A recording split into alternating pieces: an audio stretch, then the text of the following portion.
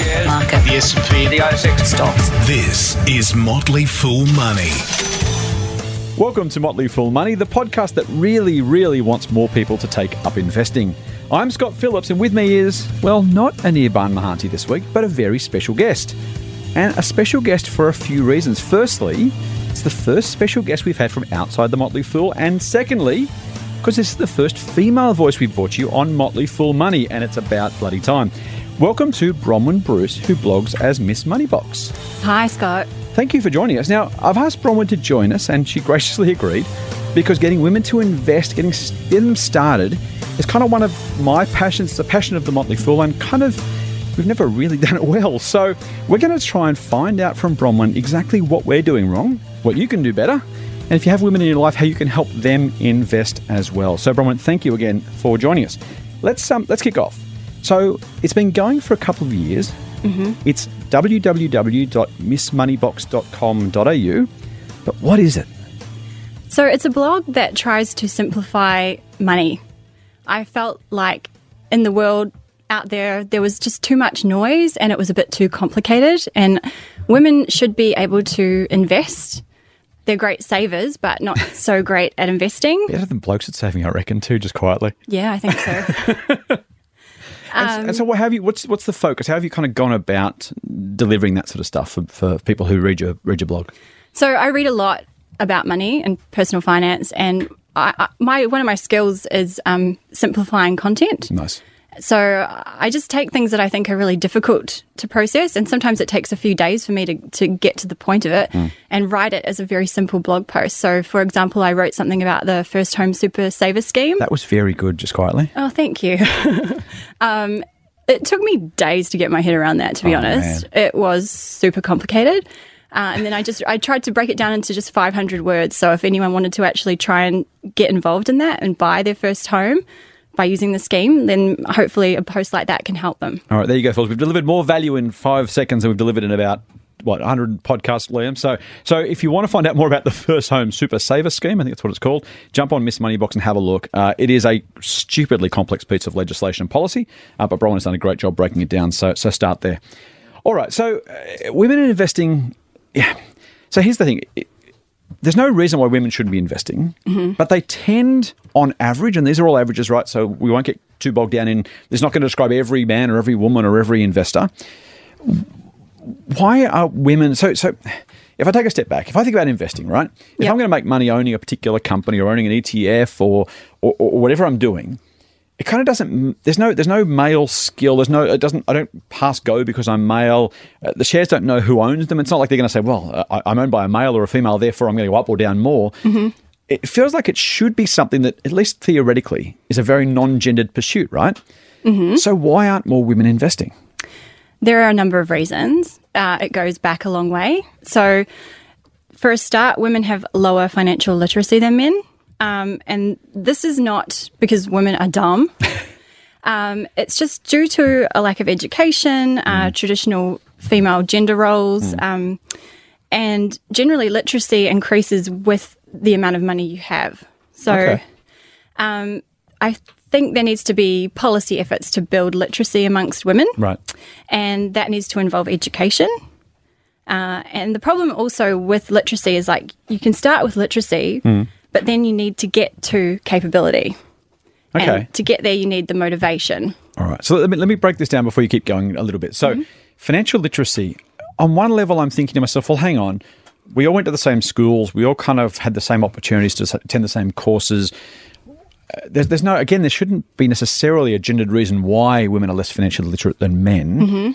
But I agree with you, by the way, it's the case. So if you're going to, you talk about policy outcomes or policy decisions, what would you change? In the sense that we've all got the same potential access to these things? Yeah. What is it that's stopping women leaving school or at whatever age being less financially literate than men?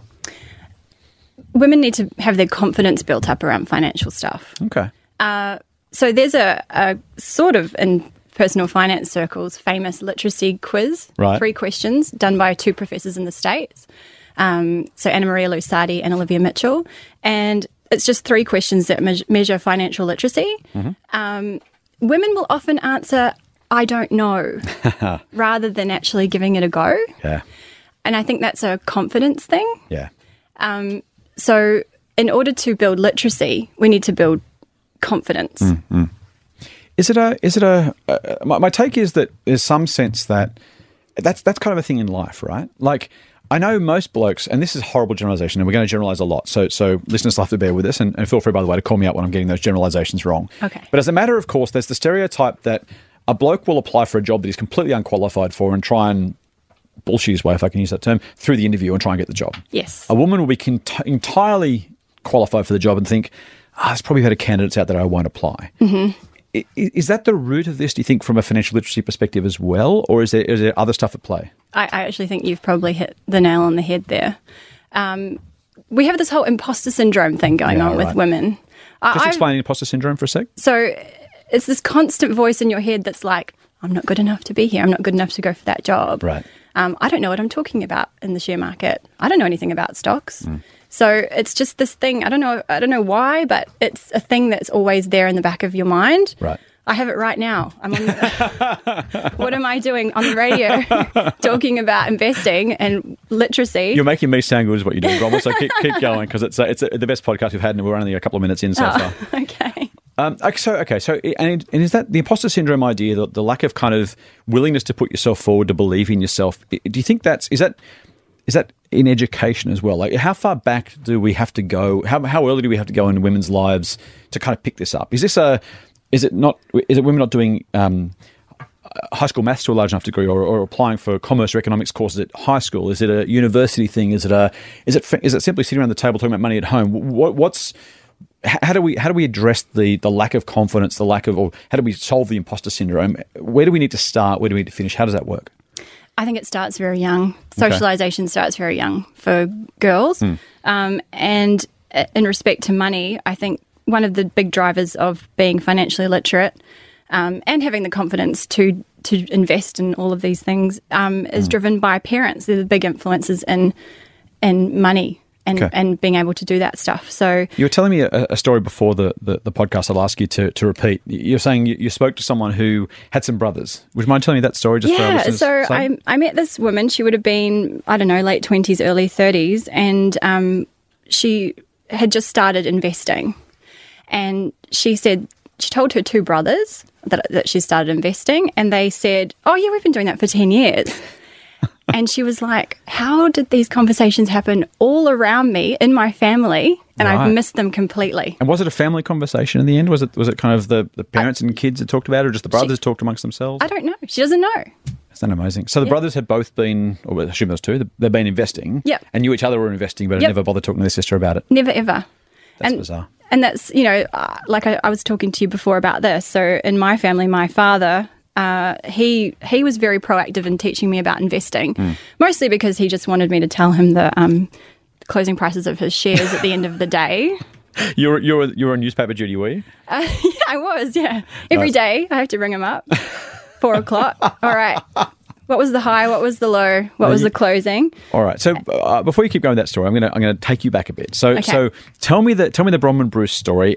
This is obviously part of how you got to investing, but kind of you are unfortunately for most women, you are unusual in the sense that you are an investor. You are interested in investing in money. You've made yourself financially literate. Just give the listeners a bit of your backstory, if you like. Was that the beginning? Was it your dad saying, "Hey, what are the closing prices?" Is that how you started in investing? No, my dad's been banging on to me about money for years. So he's actually a huge influence on my life. Nice. So as has been my mother, but with the investing stuff, it's been my dad. Strike one for the dads of girls. Awesome. That's cool. Yeah, I remember when, I would probably been like 7 or 8 going to the shops on a Sunday, and, your reward for doing the chores for the week was you can have a bag of chips.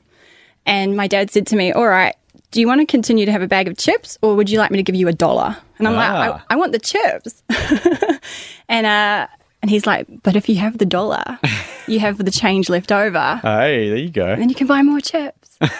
So, as a kid, that really appealed to me. Yeah, I bet. That's a good start. So that's, from a young age. And then, he supported me doing a lot of crazy things. I used to sell things at school and with a markup. I was into all sorts of stuff. That's a very Warren Buffett thing to do. You know, he used to buy a 6-pack of Coke for 25 cents and sell them for a dime each. Nicola, whichever one it is. You used to make money doing that. There you go. In the steps of Warren Buffett. Well, yeah. Okay, so you were breaking up drinks, selling them at school. What came next? And then came the share market stuff. Okay. So I actually had no idea what I was doing. Right. You know, I didn't. He's like, "What's steel and tube today?" I'm like, "I don't know." Here you go, 105, 106. Was that his way of getting you to kind of get familiar with it? Do you think, or he just wanted you to know, wanted you to do it? I actually think Dad just wanted to know. That's got some good side effects. Yeah, but it actually worked. And then when I got into my mid-20s and I thought I need to start taking control of my money situation, I didn't want to buy a house. A, it's too expensive. B, I didn't know where I was going to be. Right. And the idea of, investing in property just freaked me out. So I thought, I'll buy some shares. Okay. Yeah. So was it kind of the kernel that your dad had planted those years earlier to kind of open your eyes to the possibility of it? Because some people would ask themselves those questions of, I don't want to buy a house, I can't really afford it, I don't really know what to do, so I'll do nothing. I share, and guys as well, but largely women, that sense of kind of, I don't know enough to do shares at all. So even if I heard about it, I still wouldn't do it because I don't know anything about it. What got you across the line to making that decision for yourself? I just didn't want my money sitting in a bank account earning pittance interest. Nice. It bothered me. Yeah. And I think this happens with a lot of women. You know, they're great savers, and because at school and at home they're taught how to save, but they're not really taught how to invest. And they have this issue with security. So men, and generalization here, they want to make money. They want to build wealth. Little girls aren't brought up to go, oh, I want my capital to rise. I want to be mega rich like Warren Buffett. Right. We're not like that. Well, it's almost one of those gendered kind of, and in a very, very discriminatory kind of stereotypical way, there's kind of that idea of, men are leaders, women are bossy, that kind of idea. It's like... Bossy is the worst word. Right. So in the sense of finance, kind of like men want to be rich, but then women who want money are just kind of somehow... It's not exactly looked down on, but it's not exactly encouraged, right? Whereas if a little boy wants to do it, it's like, yeah, you go and be a master of the universe. You go and kind of do that stuff. Mm-hmm. So it kind of does start that young, really, doesn't it? Yeah. Women are not taught to... Yeah. Want to gain wealth. Yeah, right. So you mentioned literacy and then capability. Mm-hmm. Tell me kind of in that context, what is it about capability that, how does literacy become capability, and what needs to happen for that to kind of take place and be and take root for women in their investing lives? So it's kind of an equation. So it's literacy plus motivation equals financial capability. Hey, write that one down, fools. Literacy plus motivation is capability. I like that. Okay, that's cool. And to get to capability, you need to be given the skills, the education, and also there needs to be quality products and services available so that women can actually start in this process of investing. Only there was a blog called missmoneybox.com.au where women could go and build their financial capability. That would be a wonderful thing. So if you do happen to jump on, look, I'm going to stop here just for a second because what I didn't start with is why I actually asked you to come on in the first place. And a lot of our listeners, you know what, I would speculate that a decent number of our listeners are blokes because most investors are blokes, most of our members are blokes. It kind of follows into your exact point. That's kind of the reality. Mm-hmm. And there's going to be some guys listening to us right now who are thinking, well, what's in it for me? Why am I even listening to this? And I'll answer that. I'm not going to ask you to answer it because it's not fair to ask you to answer it. The reason I asked you to come on was because it's incredibly important that for all of the men listening and the women listening, obviously, hopefully it's useful just straight out. But for the blokes listening, it's about the people in your lives that you know, the women in your lives, the sisters, mothers, girlfriends, daughters, nieces, neighbours. These are the challenges that as blokes we don't see. We don't face those sort of problems, so we're never really conscious of them. And frankly, as I said when we started the podcast, I've long wanted to try and get more women involved in investing. I don't know the answers to how to do that, but I do know that frankly, women are actually better investors. The research says that women are better at this than we are. So kind of maybe I'm doing myself out of a job, I'm not sure. But in any case, that kind of idea that, there are women in your lives that need to hear these messages. So if you take nothing from this podcast other than, you know what, I need to make sure the women in my life get the opportunity that Bronwyn's talking about to actually find a way to get involved in investing and take some tips from this. Give some of this information to those women and say, here's what's going on. Here's what Bronwyn says you should try and do. Here's a resource. Go and have a look. Just get them exposed to it, get them started, help them understand there is real value there and there's worth there, right? For all of the negative connotations about investing that women may have been brought up with or have now, Some of those probably are real, quite frankly, but a large majority aren't. And for all of us, and I have a mother, a sister, I have nieces, for all of those things, that it's just so incredibly relevant. So if you're a bloke listening to this and you're saying, what's in it for me? The answer is your chance to help out a relative, a friend, someone else who can really benefit, quite frankly, from this. And I will say too, if you think about some of the way that women invest and why they're successful, if for no other reason, there's a selfish reason for you blokes, which is you'll learn something as to how to be a more successful investor by doing it. So that's my quick ad. Great. Bronwyn, you talked about the financial literacy and capability. We've talked a little bit about some of the reasons that women aren't investing. Mm-hmm. What are some of the more specific challenges that women face when it comes to investing? What's either keeping them away from investing or, frankly, stopping them from being not as successful necessarily, but building as much wealth as some of their male counterparts do? So it's something that you said earlier. It's such a masculine industry. And surely not. It's really excluding women unintentionally. And it's kind of a legacy thing. You know, men have always kind of fallen into these finance type jobs. And women are getting into them and it's happening. I can see it. It's amazing. But it's such a masculine industry. And even guilty, Your Honour. The language just drives me nuts. So tell me about some of that. So it's all about war and construction and like you need to build your portfolio and the Dow fought its way to the top. You know, I read this great... That's so true. I read this great piece about that and it was written by a woman and she said, why wouldn't you knit your portfolio? That's a really good point. I mean, it's a good enough word, right? Yeah. But and it's actually more useful than build, actually, because it kind of has that almost a 3D kind of connotation to it. Yeah. So I mean, there's the language, and I think a lot of the ways that people invest in getting into it and the platforms that have been designed, they're so unfriendly.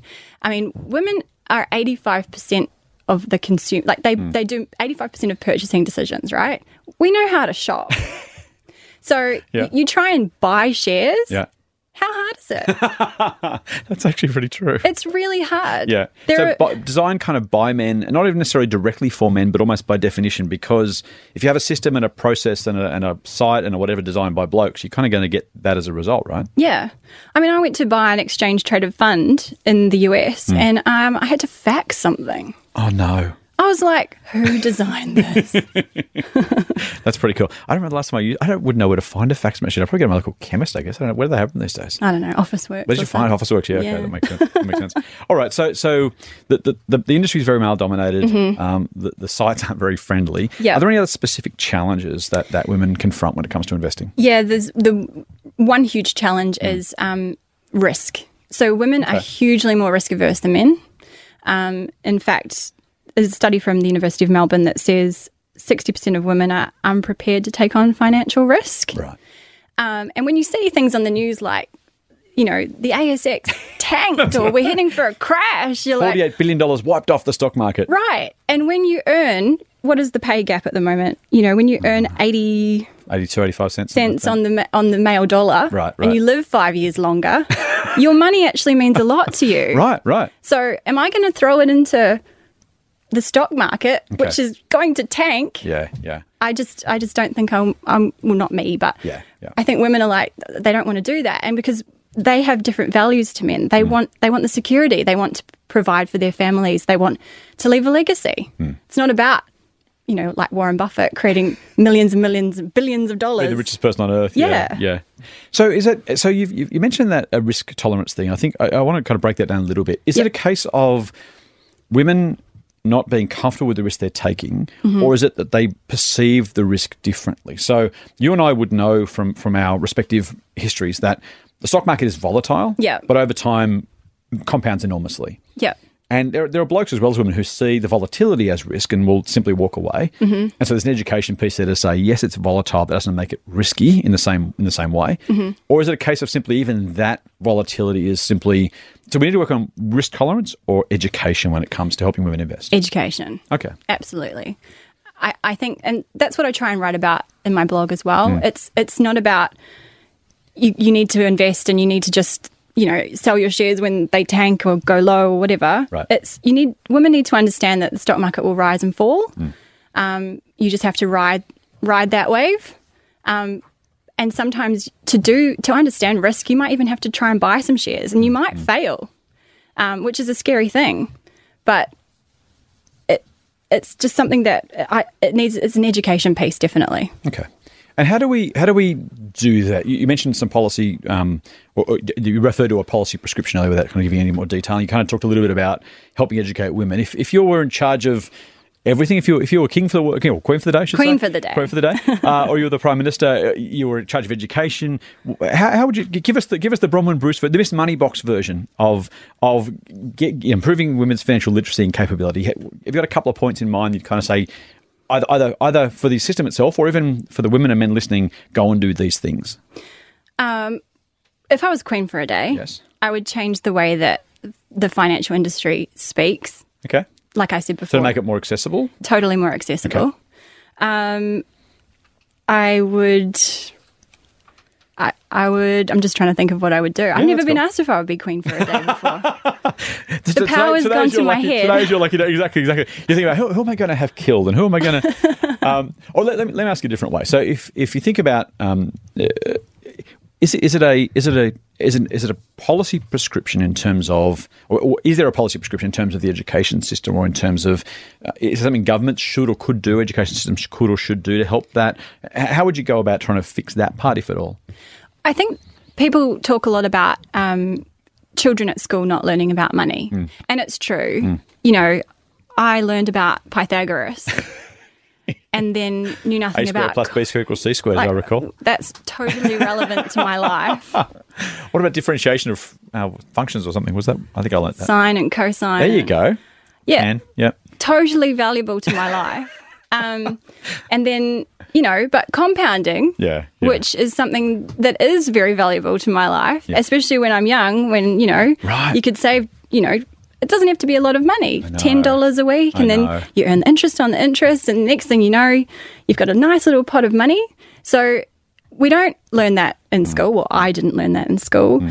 But the literature does say that most of our money habits and skills are learned at home. Okay. And it's kind of a hard one to answer. Yeah. Because especially if you've got, and in my family, it was mum handles the budget. Yeah. And dad's off speculating on the stock market, and that's not in all families. Who knows what? No, I think it's pretty common. It does strike me that and it's again a stereotype, but it seems to be reasonably true in my experience that women pay the bills and the blokes do the investing, and certainly our members will say something similar a lot of the time as well. Yeah, and I think if my dad had not had two daughters and if he'd had a son, I would have missed the conversations. So you're the son he never had, really, were you? I did a lot of manual labour for my father. At least you got some investing in education as a result. That's not a bad quid pro quo. And I'm very good at chopping firewood. Oh, good, because I've got someone I need to have cut. I'll get you down. Not happening. No, okay. So it seems to me, if I'm going to kind of interpret what I think I hear you say, it's kind of the mums and dads listening here, or those people who haven't got kids, but when they become parents, that kind of need to take responsibility to make sure that their daughters get the same education that their sons will get or would otherwise get if they had sons. It feels like okay, let me ask you, rather than me saying this. Okay. What should mums and dads be doing for their daughters to help them kind of get across? Is it just having the conversations at home? Is it kind of giving them an expectation that is it breaking down the walls of gendered roles, for example, saying, the boys aren't the leaders and the girls aren't the role players. It's do what you want to do, a bit of everything, and kind of get exposure to it. Is it that it's okay to be kind of to want to compound your money? Is it giving those lessons about what that's worth? Do you have a sense? I think it's all of those things. Okay. And I think it's allowing your children to see you doing things with money. I mean, they might not be interested, but you could give it a go. Like I always saw my mum, she always had a checkbook out and all the money on the kitchen table. I don't know if that happens in most families. Yeah, what I like about that, I don't know if it's true or not, and it makes me wonder, but my old man used to have, do you remember the old tobacco tins? He wasn't a smoker, but he had these old tobacco tins that were years old, and he actually would have either one for petrol and one for clothes and one for electricity. And I can vividly see him with the tins out on his bed at home, and he'd be putting the money, getting the paycheck and putting the money, not paycheck, it was literally the pay packet, putting the money in the individual tins. It was $20 for petrol and $10 for clothes and whatever kind of get that. And that was the way of budgeting. That kind of, maybe there's something to that. My mum had a coffee jar. So it's very, very similar. Yeah. So I don't know. It might be about letting children see that, and not just restricting the more risky conversations to the boys. I don't know if that happens. It didn't happen in my house. Yeah. But it could be something. I don't know. Look, it's a big question. I'm still trying to find the answer. Yeah. I don't know if I ever will. Well, what I like is you're doing a lot to try and help that with your blog, and that's kind of cool. And every little bit helps. I know we've at the Motley Fool, like we're pretty dedicated to equality and to diversity and that kind of stuff. And I have to say, despite that, our entire investment team is male, and frankly, all but I think one of us is of a Caucasian background, and so kind of we are the stereotype. Despite kind of as a business, we want to be different. Like we're actively saying, I made a point of interviewing every woman applicant we've had because I want to make sure we give them the chance and kind of overcome some of those unconscious biases. But we're still having that problem of not getting enough candidates through, let alone people in the roles and all that kind of stuff. So we're maybe the problem is we're trying to fight it as blokes, realizing that maybe we're not going to be able to break through to women because we really don't know how to do it well, how to do it properly. Maybe it's, I don't know how you do it. If women aren't doing it, you can't use them as examples. But if you can't use them as examples, maybe they won't do it. Yeah. Is it quotas? Is it kind of? Is there a way to do it? I think it's important to get women involved in working in financial services industry. There, Sheryl Sandberg. Yes. Facebook. Her book Lean In. So, it's all about women have to be a bit more aggressive in going after what they want. Right. That's not a typical trait that I feel like I possess. Okay.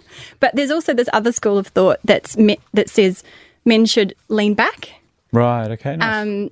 It's kind of like maybe what you're doing at the Motley Fool, like you're making sure you're trying to get women in. I don't know about other financial services companies if that's what they're doing, but if you just lean back and give them the space to apply for a job and even just interview them. I don't know if it's about quotas, although I think quotas are good. Yeah.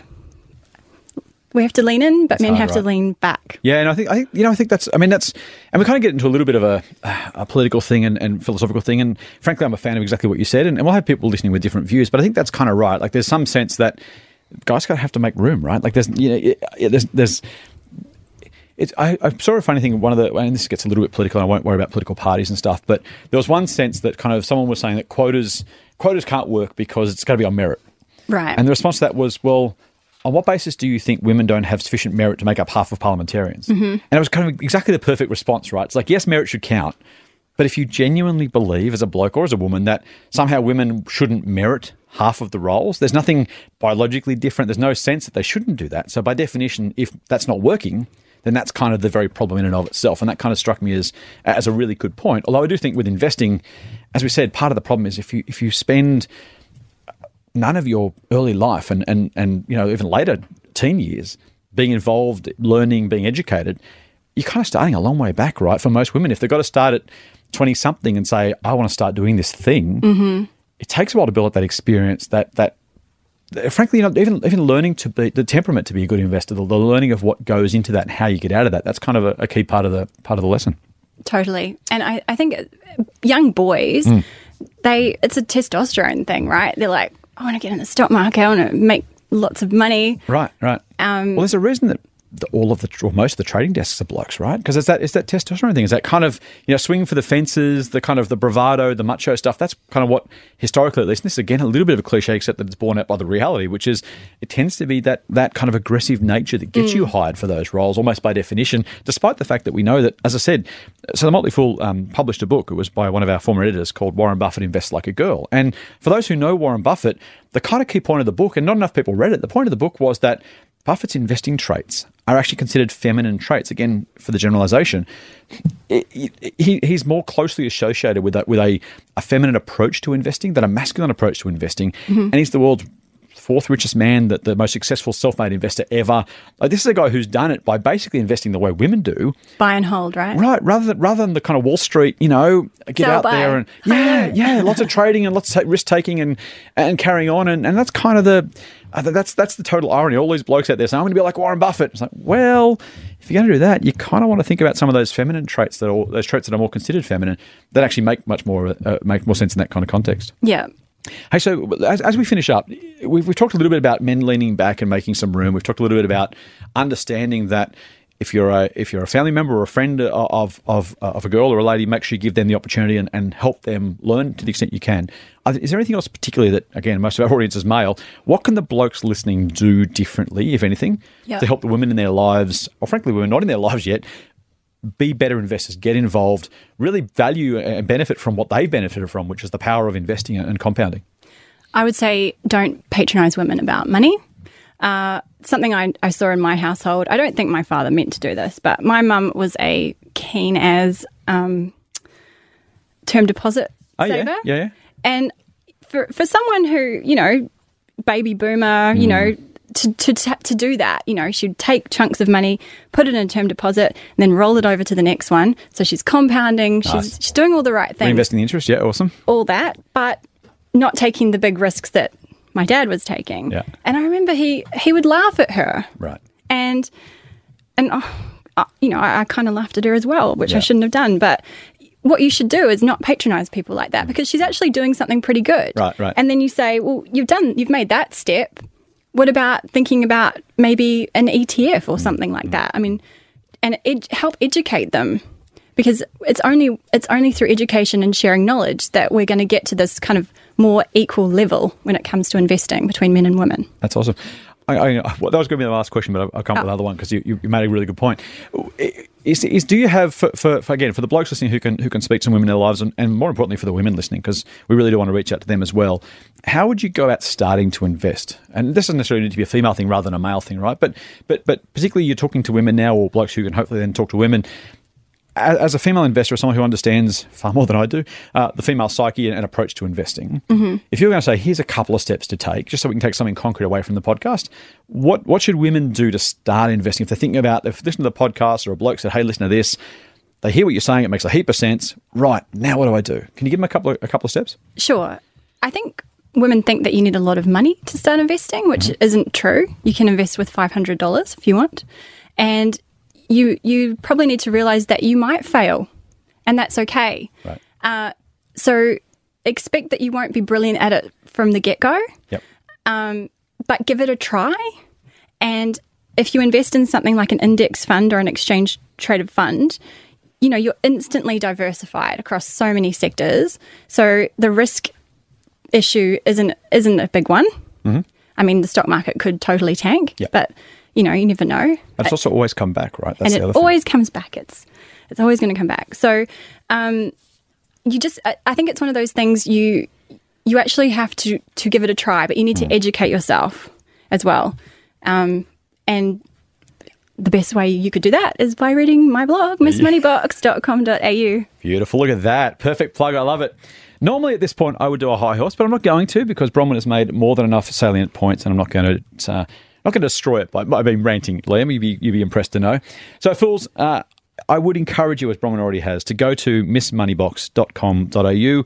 Can you subscribe to an email at that? You sure can. There you go. And you're also on Twitter at the same handle? I sure am. There you go, Miss Moneybox, or missmoneybox.com.au. And that wraps us up. But before we go, don't forget you can subscribe to the Triple M Motley Fool Money podcast through iTunes or your favourite Android podcast app. And if you like what we're doing, and we hope you will, give us a 5-star rating, give Bronwyn some love on iTunes, and tell your friends. I'm sure they could use the little foolish straight talk and a little bit of Miss Moneybox straight talk as well. That's it for this week. Until next week, Fool on. The Motley Fool and people appearing in this program may have positions in the companies mentioned. General advice only. Please speak to your financial professional to understand how it may pertain to your situation. Subscribe to the free newsletter at fool.com.au/Triple M. The Motley Fool operates under Financial Services Licence 400691.